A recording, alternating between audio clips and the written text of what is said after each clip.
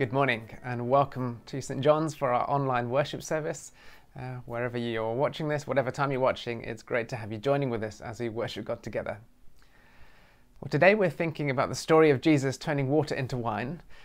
Children who are watching, there are some Together at Home materials which you can download from our website, and you'll find all sorts of activities in there, so you can check the website and download that. You also might want a candle. As we do in our worship time, we begin by lighting a candle, so you might want to get one now and light one at home as we worship together this morning. And the candle, of course, reminds us of the light of Christ, and these days do seem pretty dark at this time with the worrying situation that we're in, and so it's important to be reminded that we have the light of Christ in our lives. So I'm going to light my candle now. You might want to do this at home. And we've had our little action that's gone with the lighting of the candle. When we light our candle, we remember God is good and God is with us. And so we begin our worship with these opening words. Do join in with the words in bold as they appear on the screen. Be with us, Spirit of God. Nothing can separate us from your love. Breathe on us, breath of God. Fill us with your saving power. Speak in us, wisdom of God. Bring strength, healing, and peace. The Lord is here. His Spirit is with us. And now we're going to have our first song, and of course we are still very much in Epiphany season, so this is a hymn that is written at this Epiphany time, so we're going to have this now.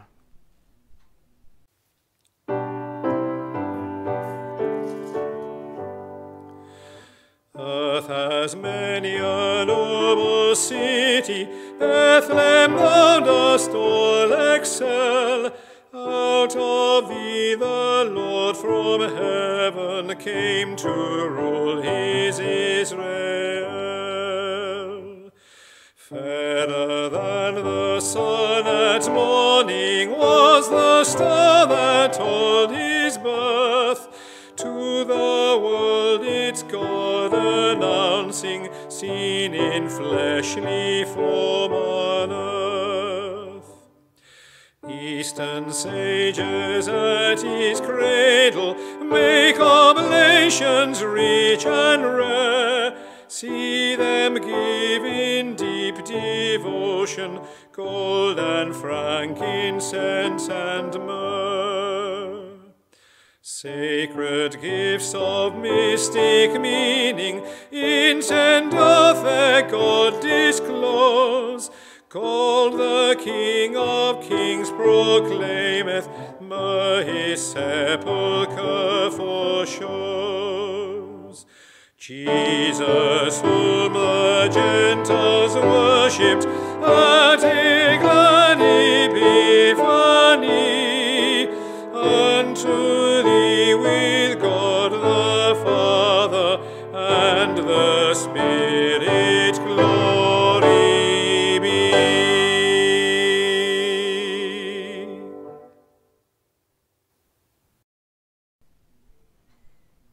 Well, as we worship God this morning, it's important, like in any relationship, to say sorry for those things that we've done wrong, sorry for those things that have got in the way of our relationship with God. So we're going to do that now with these words of confession. Do join in with the words as they appear on the screen. God of light and darkness, we have seen the glimmer of your starlight beckoning to us, but we have turned away and followed other paths. We confess that we have not loved you with all our heart, with all our soul, with all our mind, and with all our strength. We have not loved our neighbours as ourselves. Forgive us, Holy One. Strengthen our faltering steps, and guide us in your holy way of peace. Amen.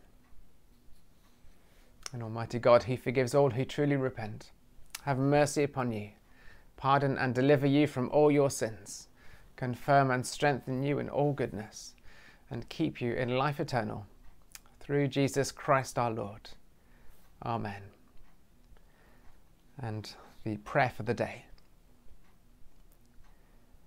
Almighty God, whose Son revealed in signs and miracles the wonder of your saving presence, renew your people with your heavenly grace, and in all our weakness, sustain us by your mighty power, through Jesus Christ, your Son, our Lord, who is alive and reigns with you in the unity of the Holy Spirit, one God, now and forever. Amen.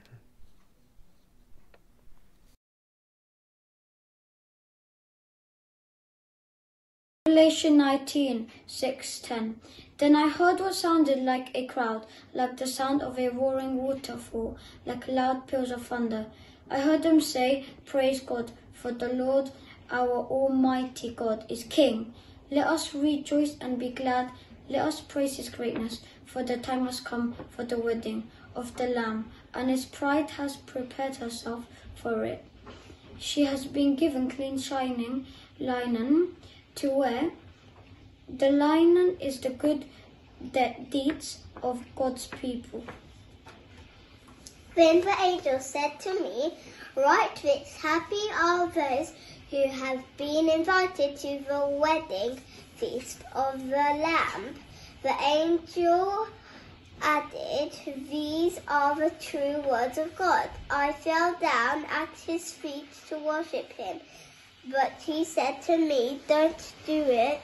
I am a servant together with you and with other believers, all those who hold to the truth that Jesus revealed.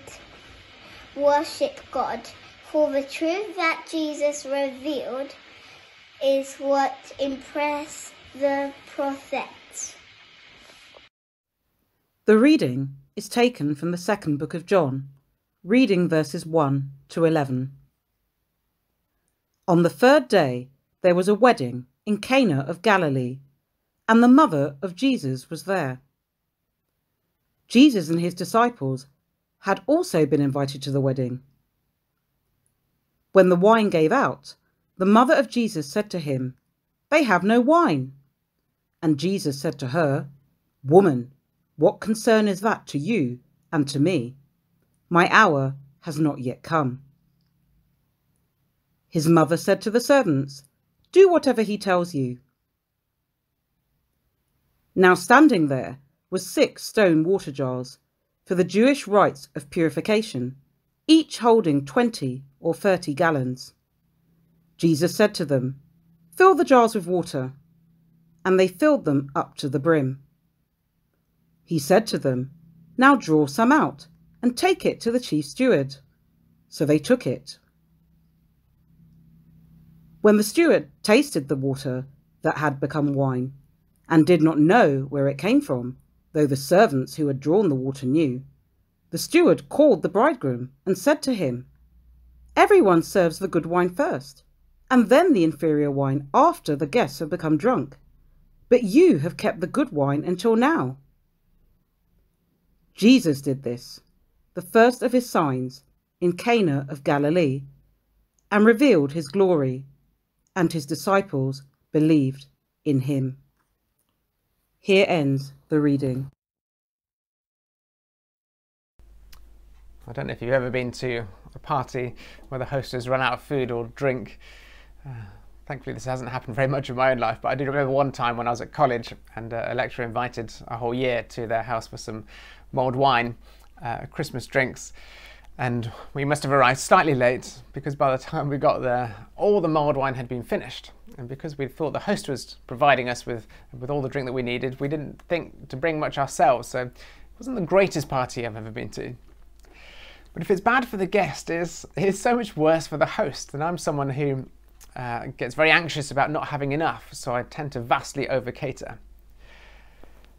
But in the Middle East, there was this culture that placed a high value on hospitality. And here in our gospel reading, we have this story of a wedding feast where the host has run out of wine. Of course, that would be a disaster in any culture at any time, but particularly so here, where hospitality was of such importance.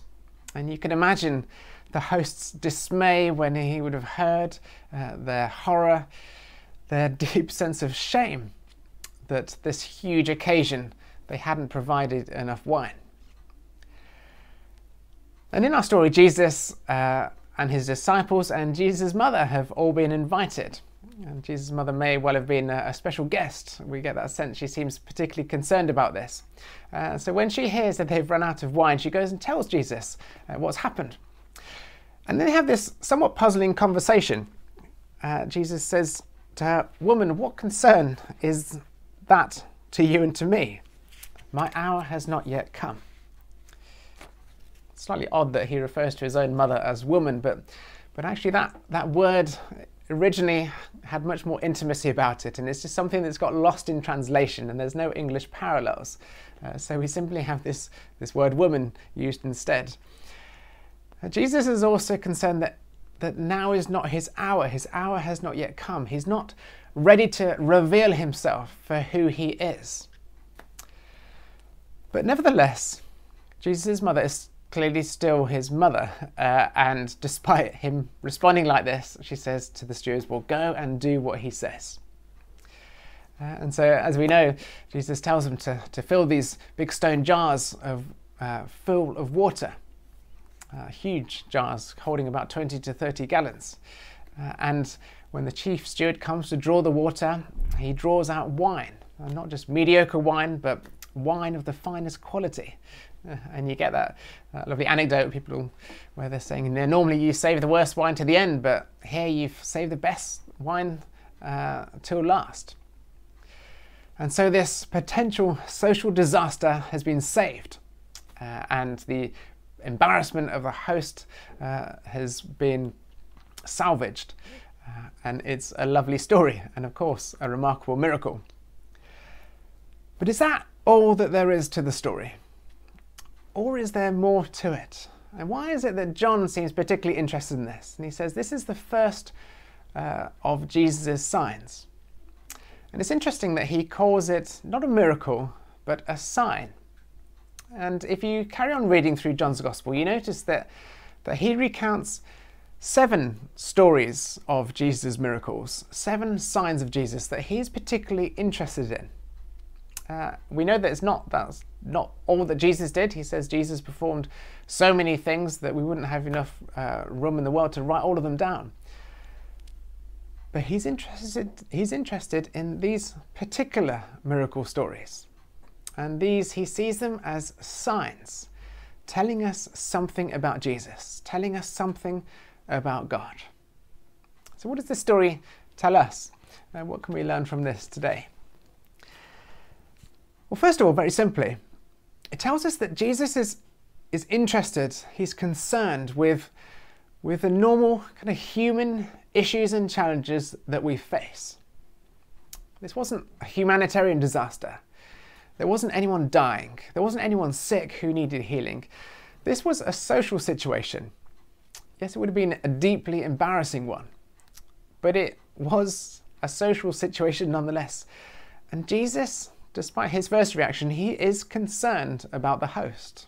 He's concerned about them saving face. He's concerned about them not living with this shame.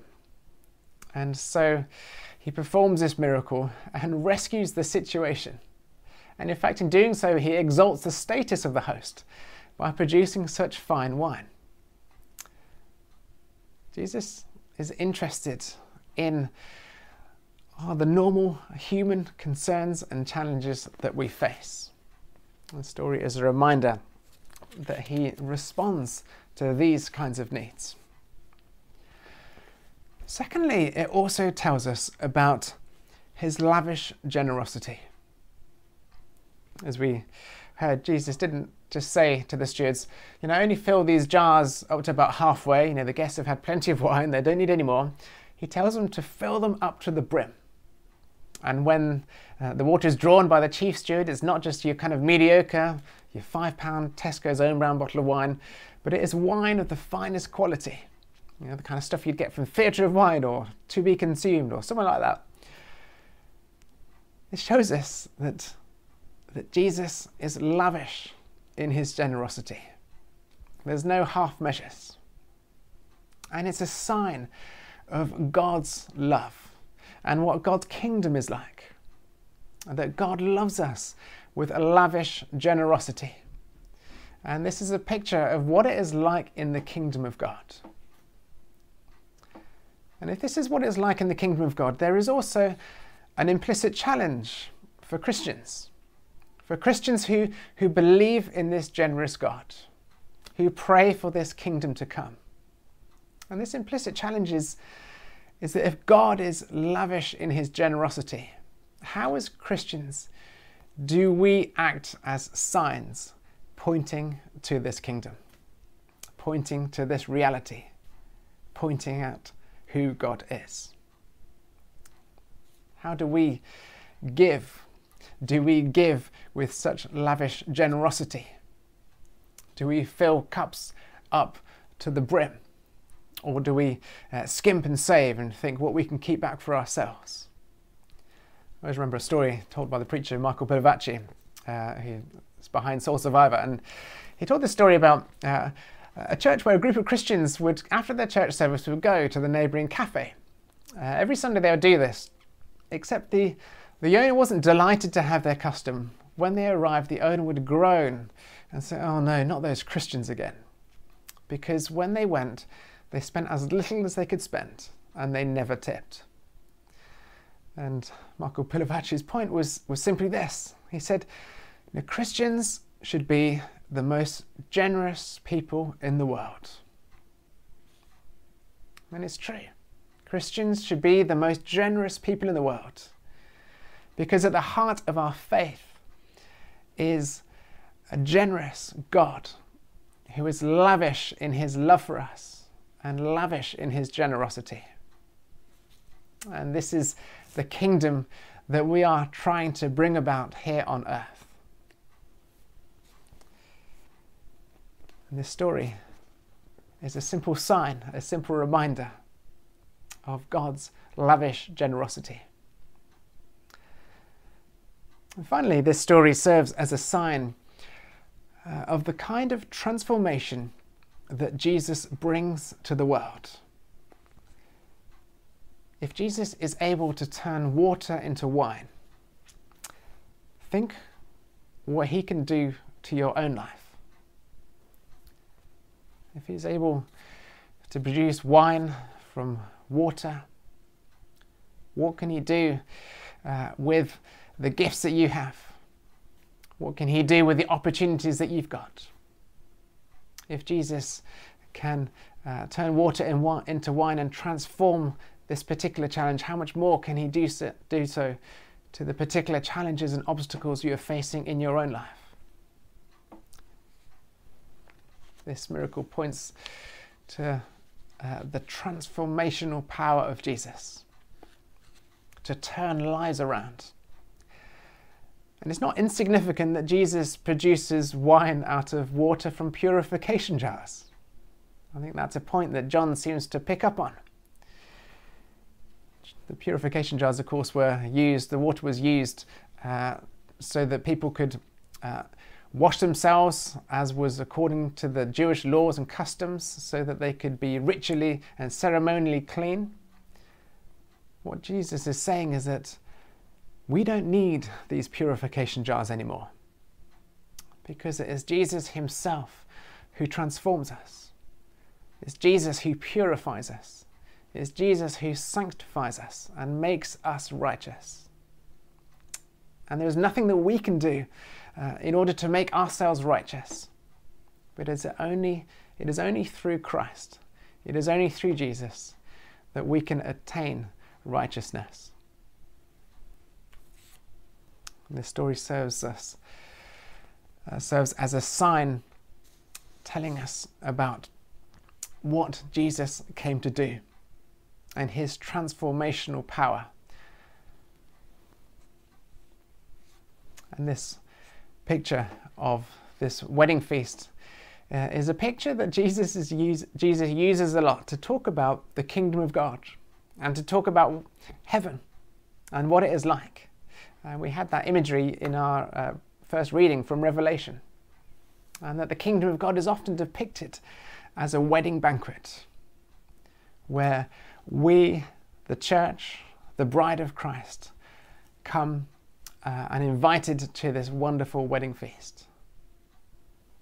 And so this story serves as not just a nice, heartwarming story of a social situation that has been salvaged, but it is a powerful reminder of what Jesus came to do, of his transformational power for us, of his lavish generosity.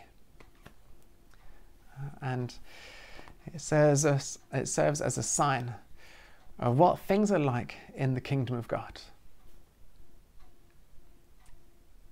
And so as we reflect on this story, may we also be signs pointing to this kind of reality. And may God's kingdom come here on earth as it is in heaven. Amen.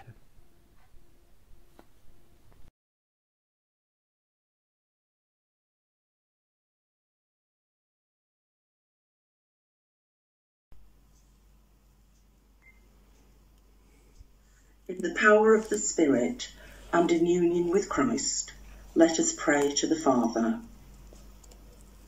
Father God, we lift to you the members of St. John's, scattered as we are throughout the parish and beyond.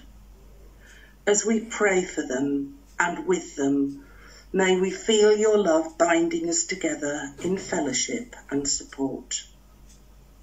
And in this week of prayer for Christian unity, we ask for your blessing on Christians throughout the world. We ask your blessing too on the work of all who continue to reach out to our church members who are isolated, and those who support our community by running and donating to the food bank. We pray for all who find themselves in food poverty at this time. Lord, in your mercy, hear our prayer. Heavenly Father, you sent your Son to be a servant and not to be served. We lift to you all who day by day put themselves at risk to treat and care for the sick, especially at this time for the staff at Whipps Cross, Barts and the Royal London Hospital. We pray for those who keep our public services going, for those who staff our shops and deliver our food. Give them strength when their strength is failing, courage when they're afraid, and rest when tiredness overwhelms them. Lord, in your mercy, hear our prayer. Father God, we lift to you all who are involved in educating our young people, our teachers, TAs, college and university lecturers, finding new ways of working in order to help their students to learn. And we especially pray for those children who are struggling due to lack of resources. We ask your blessing on those who are working to solve the problems of inequality of opportunity. Lord, in your mercy, hear our prayer. God of justice and peace, we pray for our country as we face not only the pandemic, but the huge changes in our trading relationships with other countries. We lift to you those whose jobs and businesses are at risk for whatever reason. We ask your blessing upon President Biden and Vice President Harris as they begin the task of healing their divided country. And we bring before you all politicians who carry the burden of great responsibility. Give to them compassion for the most vulnerable in society, the will to represent all their constituents, the courage to stand up for what is right, and the wisdom to see the effects of their decisions not only for their own countries, but for the world. And as we see the effects of climate change in the UK, we pray for the people of Cheshire, Lancashire, and all other areas of the North and Midlands whose homes and businesses are affected by flooding. Lord, in your mercy, hear our prayer. God of love, as we remember the presence of your Son Jesus Christ at the wedding at Cana, we pray for all we know who are preparing for marriage, those who are beginning their married life together, and for those who've had to put their marriage plans on hold because of the pandemic. May they experience the love of God and the support of family and friends. We pray too for anyone we know who is experiencing difficulties in their relationships. Grant them the strength and perseverance to resolve their problems. Lord, in your mercy, hear our prayer. God of healing, we pray for all who are sick, whether in mind, body, or spirit. We pray for the lonely, the distressed, those in hospital or at home. And in a moment of silence, we lift to you anyone known to us who is in need of prayer at this time.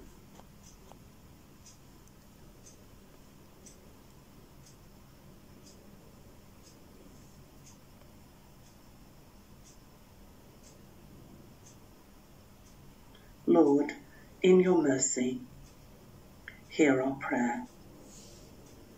God of comfort and compassion, we bring before you the many thousands at this time who are bereaved. Be beside them in their sorrow. Give them the strength to meet the days to come with steadfastness and patience, sure in the knowledge of your love. Lord, in your mercy, hear our prayer. And we conclude our time of prayer using the words that our Saviour taught us. Our Father in heaven, hallowed be your name. Your kingdom come. Your will be done on earth as it is in heaven. Give us today our daily bread, and forgive us our sins, as we forgive those who sin against us. Lead us not into temptation, but deliver us from evil. For the kingdom, the power, and the glory are yours, now and forever. Amen.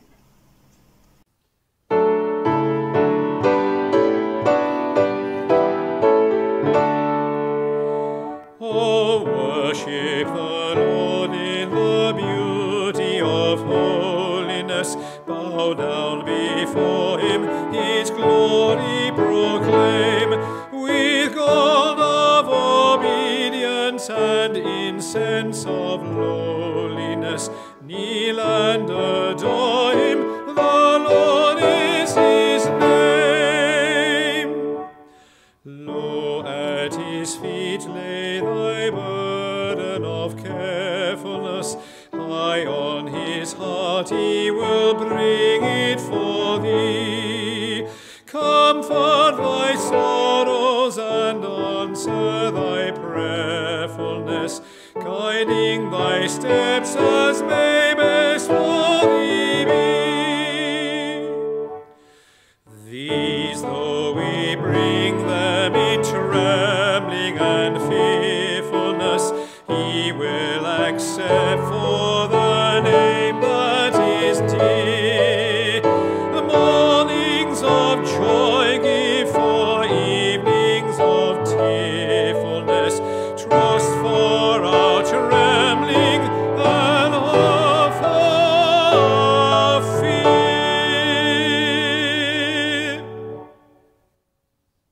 for some notices. First of all, I just want to say a huge thank you to all those who took part in the 24-hour day of prayer we had on Friday and Saturday. Starting Friday 8 o'clock through till Saturday 8 o'clock in the morning. A special thanks to those who prayed throughout the night. Hats off to you. But it was a fantastic effort, and as a church we were able to cover the whole period. So people, at least one, sometimes more, were praying every point throughout that day and focusing on this pandemic. So thank you to those who took part, and let's keep praying. Let's keep praying for this situation, praying for an end to the pandemic, for cases to drop. And prayer is a wonderful tool we have at our disposal. It's our way as Christians of being able to respond to the situation and bring it before God in prayer. So I do encourage you to keep praying and to keep praying for this situation. A couple of other notices. We still have church life going on, and we are going to start a book group that is looking at God and the Pandemic. It's a book by Tom Wright, and Danny is going to be leading that. So if you'd like to get involved, it will be done via Zoom. If you'd like to be part of that, do contact Danny, or you can contact the church office, admin at stjohns-leytonstone.org.uk, and we'll be putting also a sign-up form on the website too. But that will be starting soon, so do sign up for that. And also just a reminder, we still gather for prayer on Tuesday evenings over Zoom, and during the week we have prayers on Facebook and Pause and Pray on Wednesdays looking through Mark's Gospel. We also have after church coffee on Zoom immediately after this service at 11:30, so do join us if you're able to. It's a great time just to reconnect with others and to have chat over coffee and a little catch up. Also, while we can't gather together in social ways, we are still able to connect online, and we're going to have another quiz night on Saturday, the 7th of February. There will be a quiz night hosted by John and Kelly, so thanks to you for organising that. So do put that date in the diary and look out for more details forthcoming on that. And now we close with our final blessing and a seasonal acclamation for this Epiphany season that we're in. So do join in with the refrain, which is "Make known your glory." To Jesus, Redeemer of the peoples, let us lift our voices, saying, "Make known your glory." Lord, you are the faithful guide of those who seek you with a pure heart. Make known your glory. You came among us to usher in your kingdom of peace. Make known your glory. O Lord, encompassed in light as with a cloak, you conquer the darkness of our night. Make known your glory. O bread eternal, you feed the hunger of your people in desert places. Make known your glory. You change our vessels of water into the gladdening wine of new life. Make known your glory. You are the true host of the marriage feast, welcoming sinners to your banquet table. Make known your glory. And so the peace of God, which passes all understanding, keep your hearts and minds in the knowledge and love of God and of his Son, Jesus Christ our Lord. And the blessing of God Almighty, the Father, the Son, and the Holy Spirit be upon you and remain with you always. Amen.